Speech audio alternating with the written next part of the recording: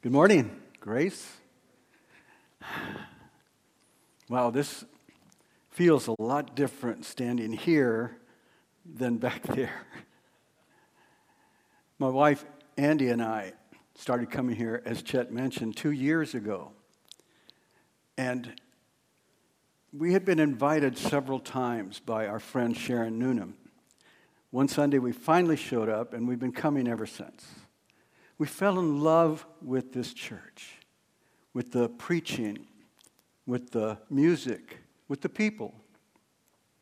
We were blessed to get plugged into Gary and Elaine Barron's Sunday school class, which is amazing. If you don't have a Sunday school class, that is a great class. And it is full of great people. Then we were blessed to get plugged into the praise team, another great group of people. But I think what we love most about this church is the Spirit. When you walk through the doors of grace, you feel a presence of God. You feel the presence of the Holy Spirit in this place, right? I mean, you can see it on the faces of the people, in the laughter, in the conversations that take place. There's something special about a church that is indwelt with the Holy Spirit. And I believe that this church is one of those churches. So I just want to say that I feel very humbled, very grateful to God and to Pastor Benji for giving me the opportunity to share with you this morning. And that being said, if you don't like the sermon today, well, we know who to blame, right? Please pray with me. Dear God, Father in heaven, Lord, we are so grateful for the privilege of coming into your presence this morning to worship you and to praise you, Father. Father, I pray that what we have done up to this point has pleased you. And Father, I pray that your Holy Spirit come into us. I pray that you fill us, Lord. Help us, Father, to open our hearts and our minds to that one word, that one sentence, that one lesson that you want each of us individually to hear this morning. And as we leave this place this morning, Father, I pray that we take that lesson with us, determined to apply it to our lives. Father, to your honor and to your glory, in Jesus' name, amen. Let me get it. I didn't think my mouth was going to get so dry.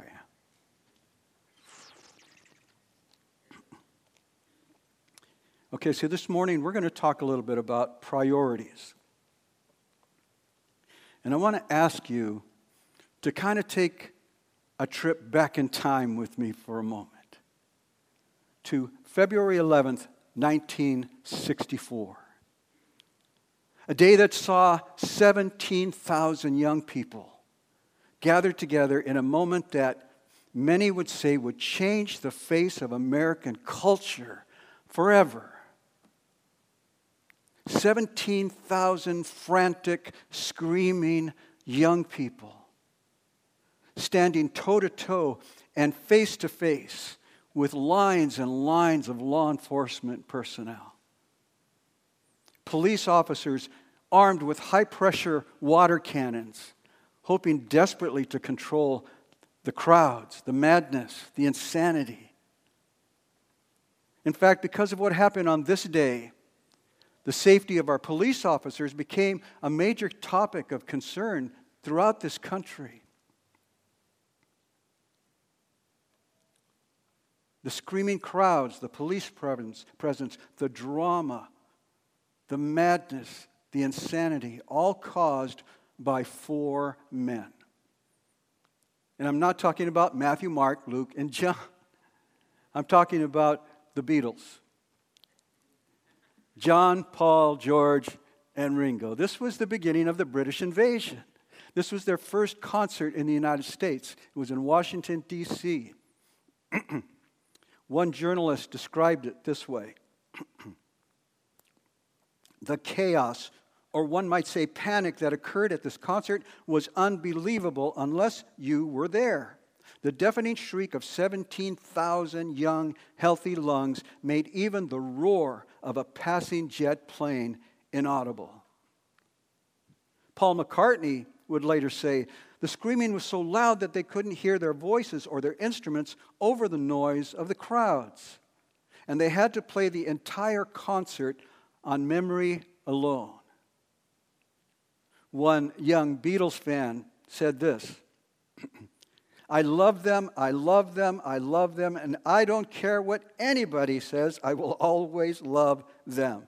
Even when I'm old and 105 and a great-great-grandmother, I will still love them. Beatlemania. Some of us might remember that. Now let's fast forward to 1996. And a similar movement begins to take shape in young families across America and Canada. Hundreds of young parents begin to act out this kind of bizarre ritual, kind of a cross between Beatlemania and the Hunger Games, all to provide their child with an eternal source of joy and happiness. And it came in the shape of Tickle Me Elmo. Anybody remember this? One Walmart employee told it this way. I was just standing there trying to control the crowds when someone yelled, "There's the Elmos," and they trampled us. This poor Walmart employee suffered a pulled hamstring, injuries to his back, his jaw, his knee, and a concussion. I hope he got a raise, right? Now, let's ask ourselves a question.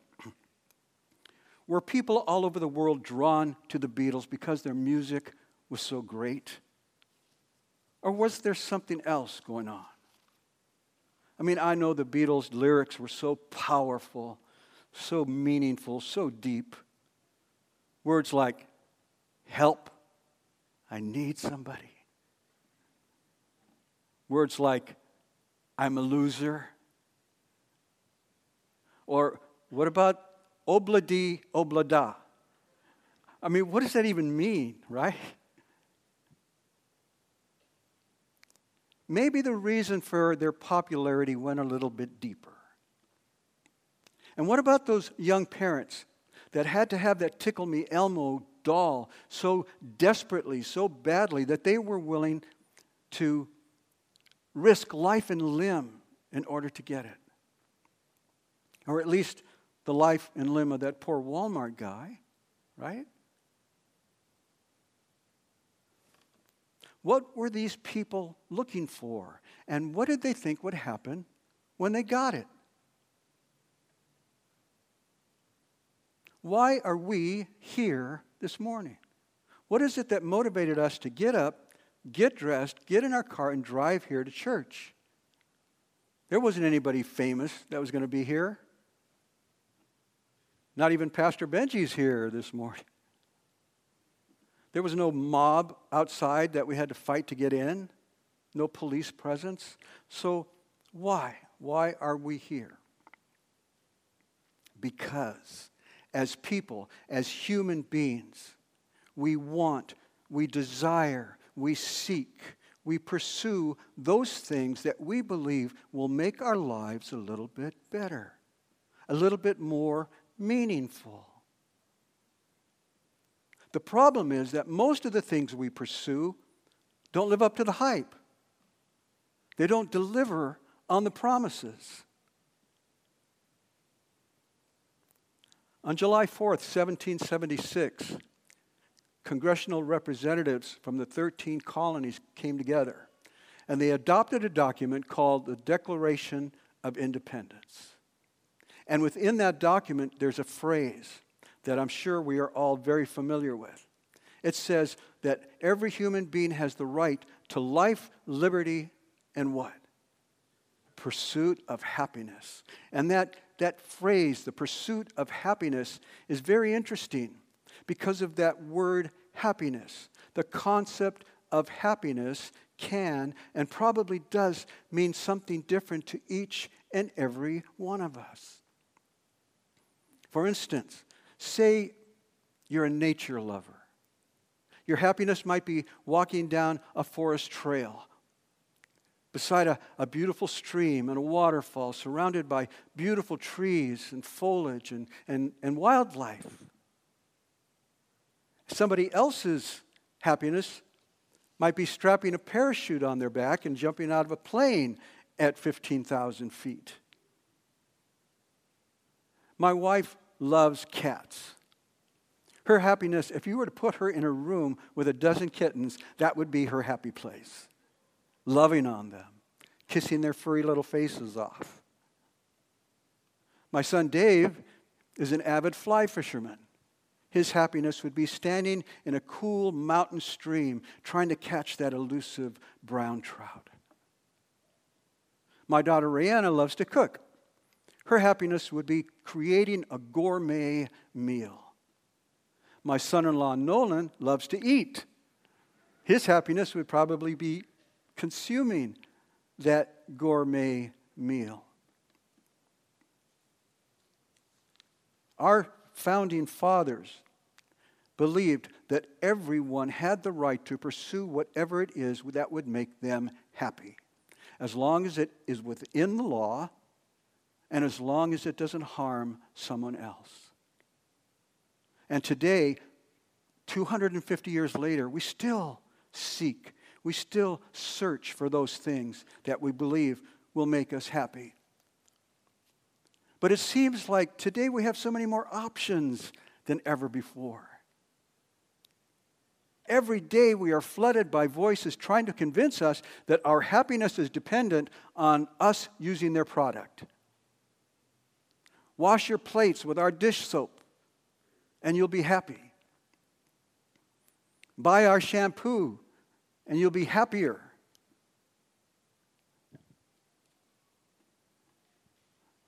Buy one of our cars and you'll be the happiest ever. Buy our insurance and all your problems will be solved.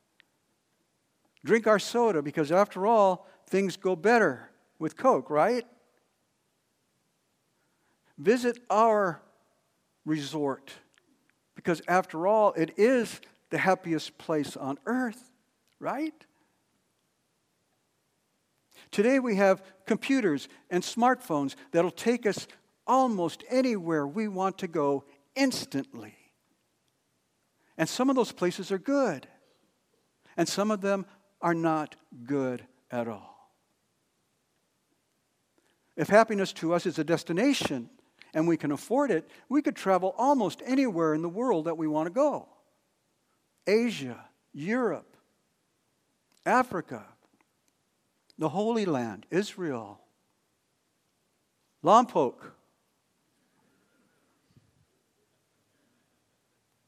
We literally have access to just about anything that our minds can conjure up. Anything we want to pursue. But are these things blessings or distractions?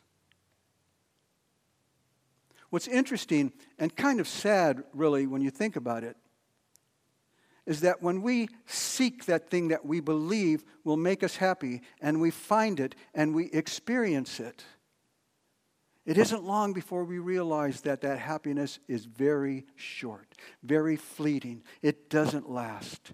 It's temporary. Eventually, we come to the end of the hiking trail, and there's a parking lot. Eventually, the parachute brings us back to earth, literally and figuratively. The fish gets caught, the gourmet meal gets consumed, and we find ourselves right back where we started, in search mode, looking for that next happy experience, that next happy place, chasing after things that don't really satisfy, that don't really bless us.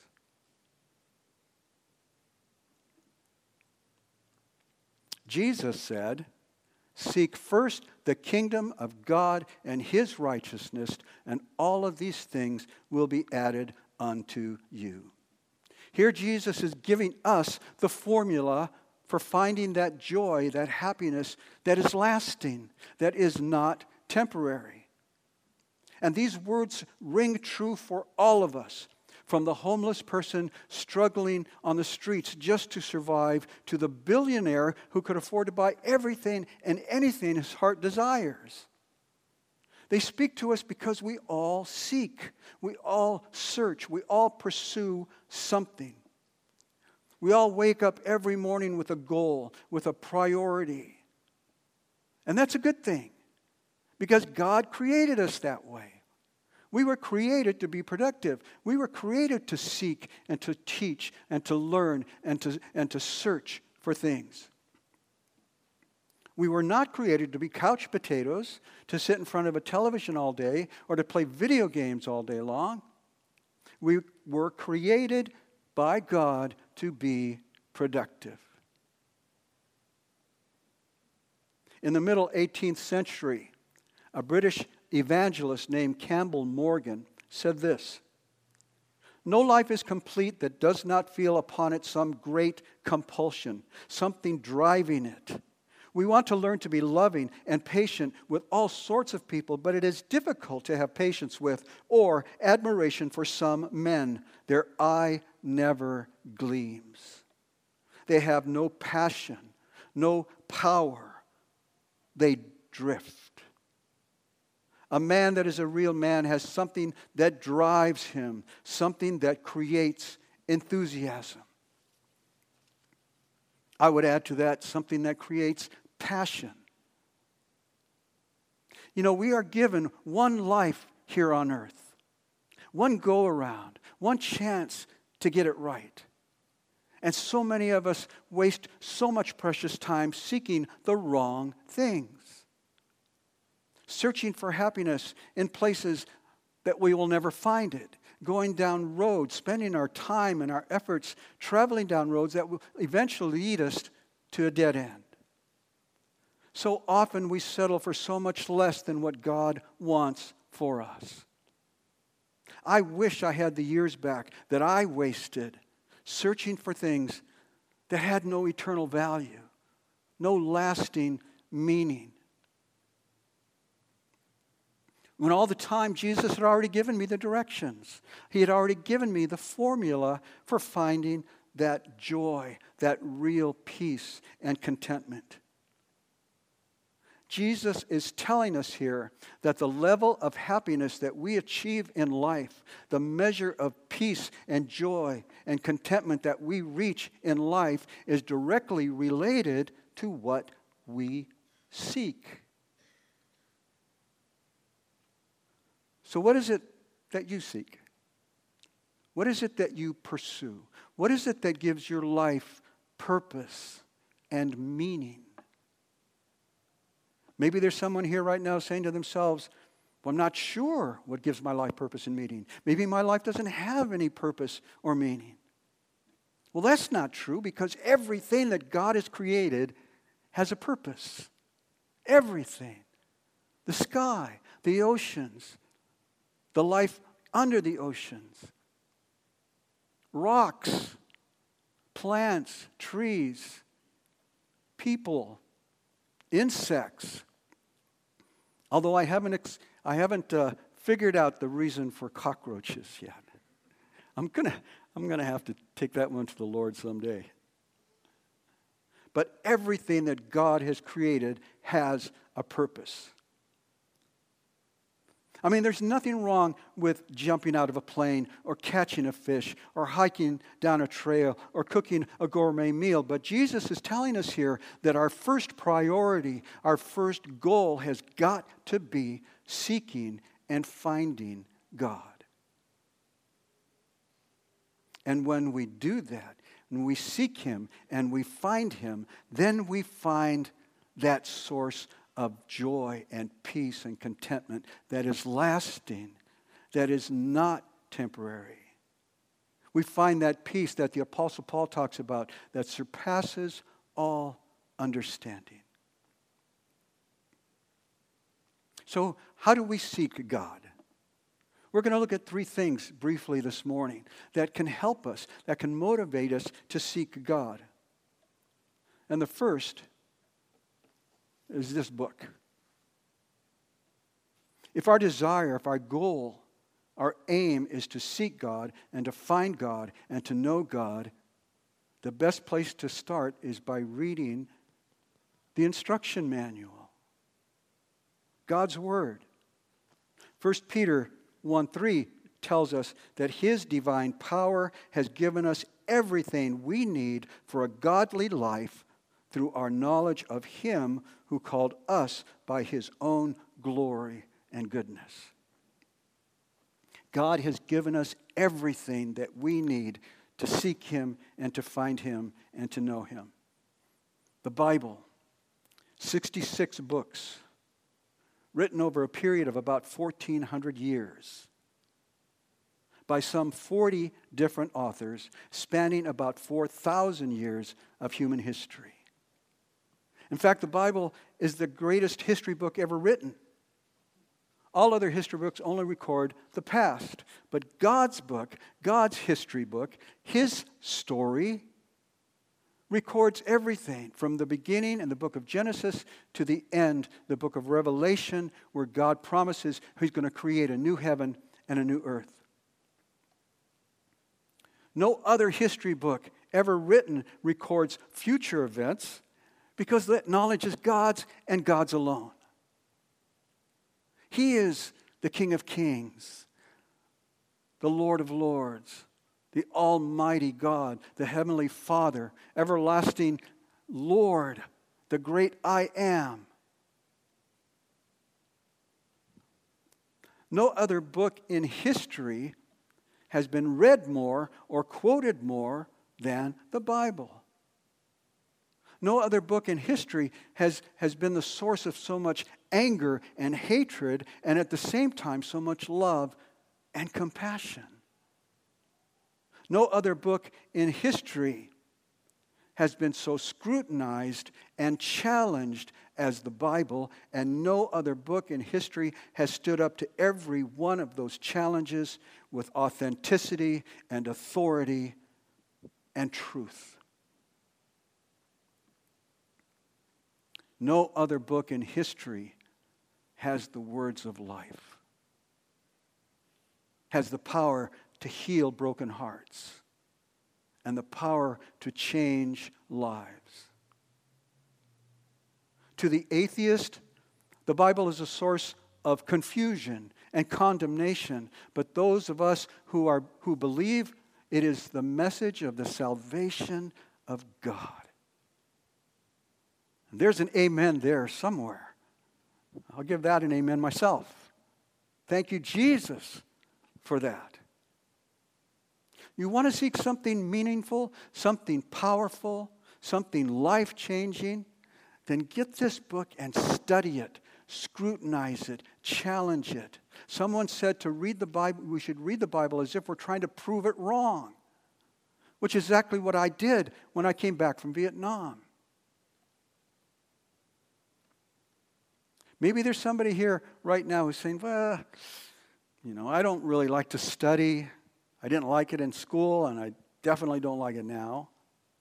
I really don't like to read. It makes me fall asleep. I'm really not into all of that work. Well, that excuse might have flown 100 years ago, maybe even 20 or 30 years ago, but not today. Not today, because we have so many resources for the God's Word. For the cost of going out to McDonald's for lunch, you could buy an electronic Bible that'll read Scripture to you, even let you choose the chapter and the verse that you want read. We have Bibles that will read in any language that you want, over 1,500 languages. You want the Bible read to you by a group of movie stars? You've got it.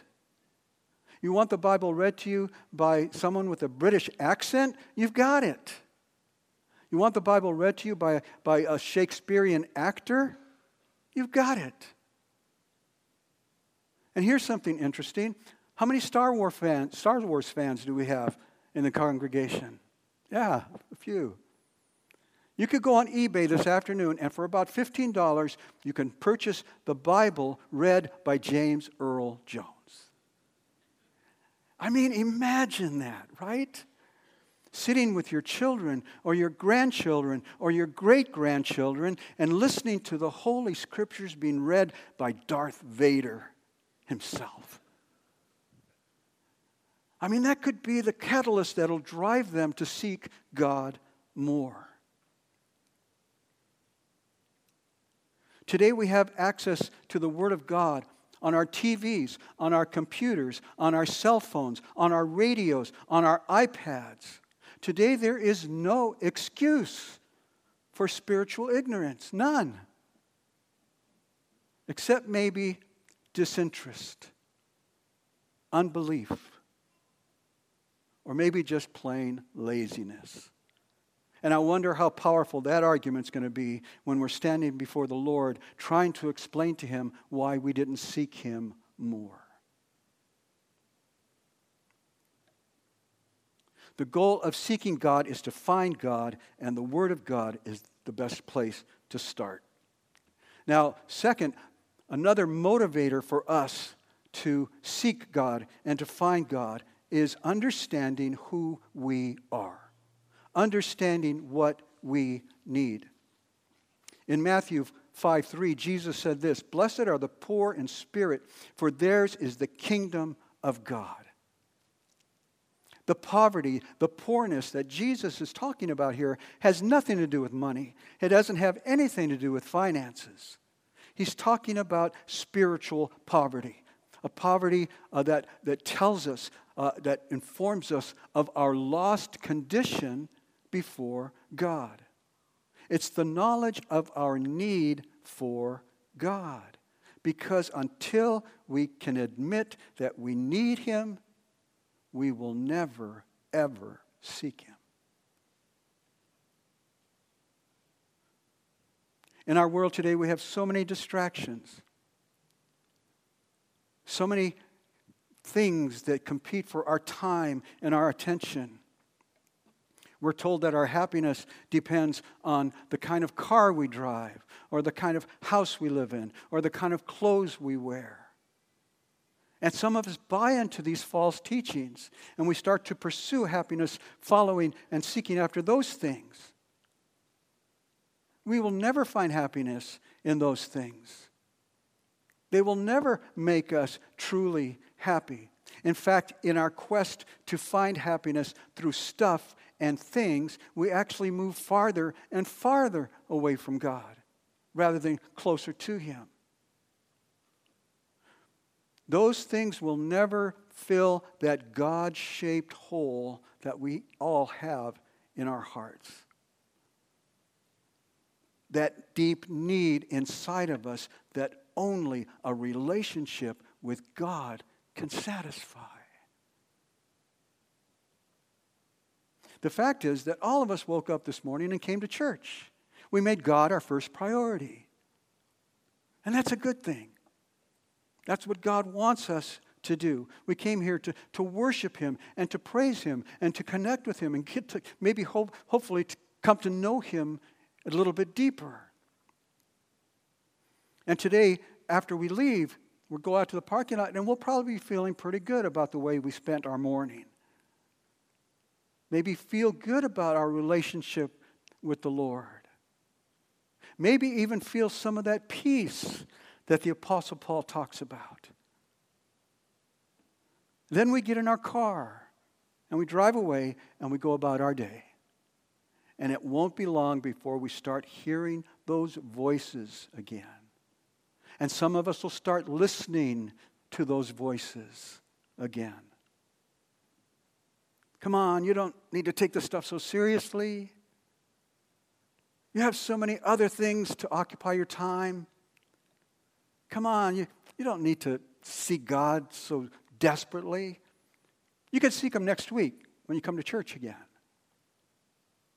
And then somewhere around the middle of the week, we start feeling a little anxious, maybe even a little depressed.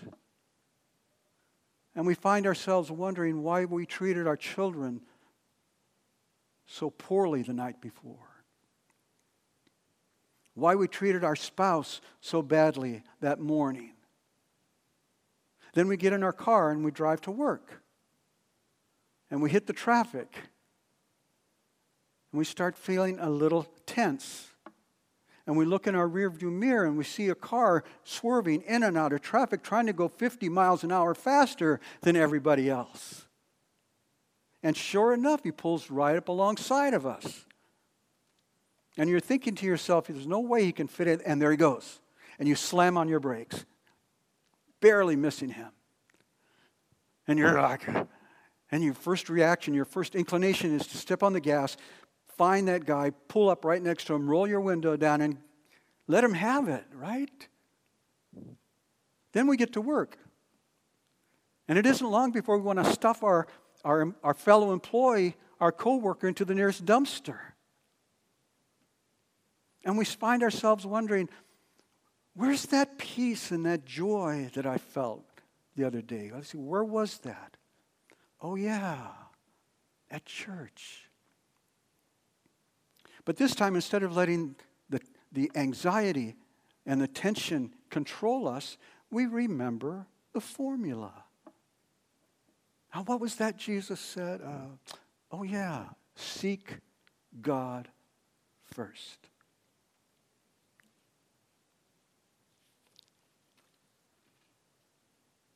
You might be saying to yourself, I've tried seeking God. It's hard for me. There's so many other things I need to do. Sometimes I just don't have the desire to seek God. Sometimes I don't really have the interest to seek God. Sometimes I just don't feel like seeking God. I guess there's something wrong with me. I guess I'm a bad person. I guess I'm just weak. You know what? Join the club. Newsflash, none of us is strong enough to seek God. None of us has the interest to seek God. None of us is capable of finding God, let alone seeking Him. We are all on that same sinking ship, that spiritual Titanic, and it's going down. In fact, Romans 3:10 tells us there is none righteous, not one. And as hopeless as this might sound, when we realize the truth of this verse, when we grasp the depth of these words, that's when we start taking our first step towards truly knowing and understanding who God is. When we are pursuing that thing that we believe will make us happy, we come to the realization that you can't catch that fish without bait. You can't pet that kitten without hands. You can't cook that gourmet meal without ingredients. You can't jump out of a plane without a parachute, and you cannot seek and find God without the Holy Spirit. Thank you, Jesus, for that knowledge. It's the Holy Spirit living within us that motivates us to pursue Him, to seek Him. The power to live a godly life has nothing to do with what's in here. It doesn't come from our own power, any kind of source within us. It comes from God's Holy Spirit. It's the Holy Spirit of God that makes all the difference. I mean, look at the Apostle Peter, standing on the streets of Jerusalem, proclaiming Jesus Christ as the risen Messiah to the very people who crucified Him. And this was just weeks after he denied that he even knew Christ. Not once, but 3 times. What happened? The Holy Spirit happened.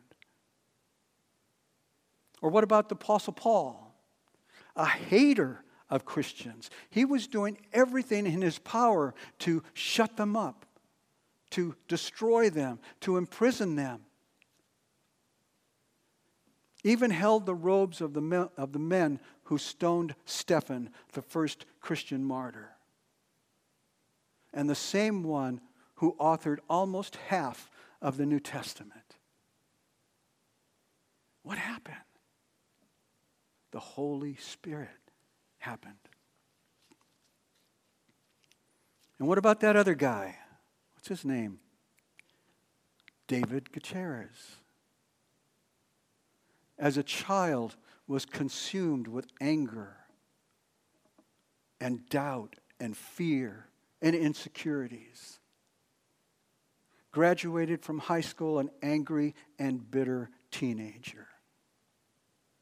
Dropped out of college. Got drafted and sent to Vietnam. Came back from Vietnam an angry and bitter adult. An angry and bitter young man. Withdrawn, antisocial, self-centered, self-destructive, suspicious of everyone and everything. Didn't want to have anything to do with God or Christ or Christians. In fact, at one point thought all Christians were idiots. And the same one who's standing before you this morning trying to encourage you to seek God more. What happened?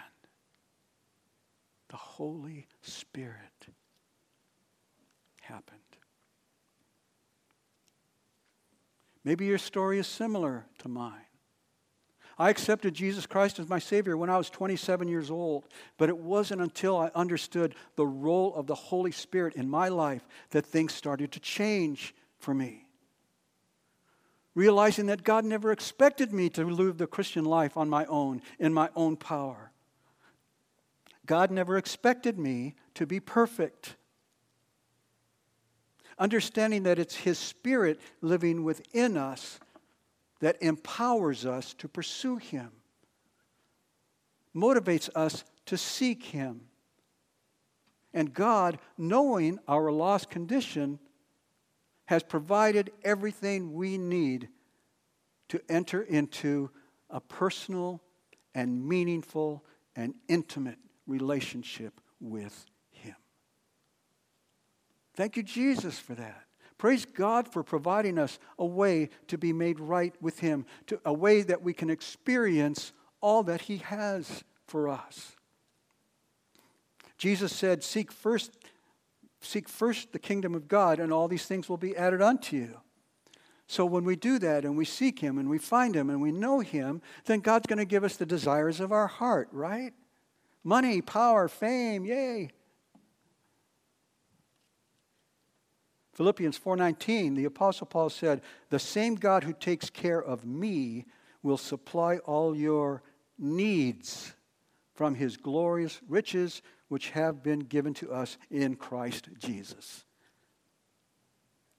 It says all of our needs, not all of our wants, not all of our desires. Thank you, Father, for not giving us what we want. Thank you, Jesus, for giving us what we need. But you know what the interesting thing is?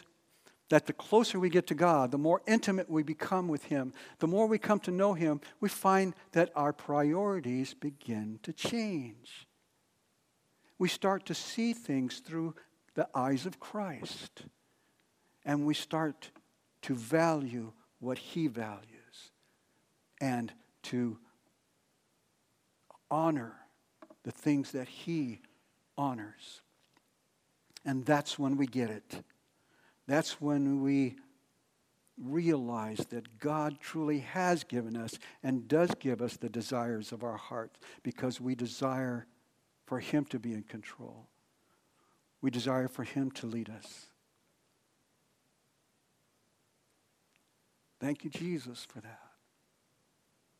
I want to close by just reading the first verse and chorus of one of my favorite old hymns.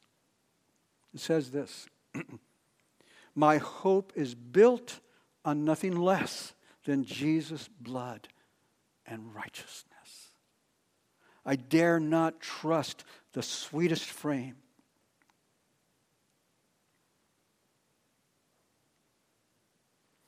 But wholly lean on Jesus' name. On Christ, the solid rock I stand. All other ground is sinking sand. All other ground is sinking sand. Where your treasure is, there your heart will also be.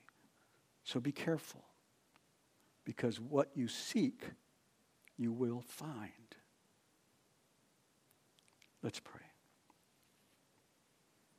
Dear God, we thank you so much, Father, for your word, your book of directions for us, Lord.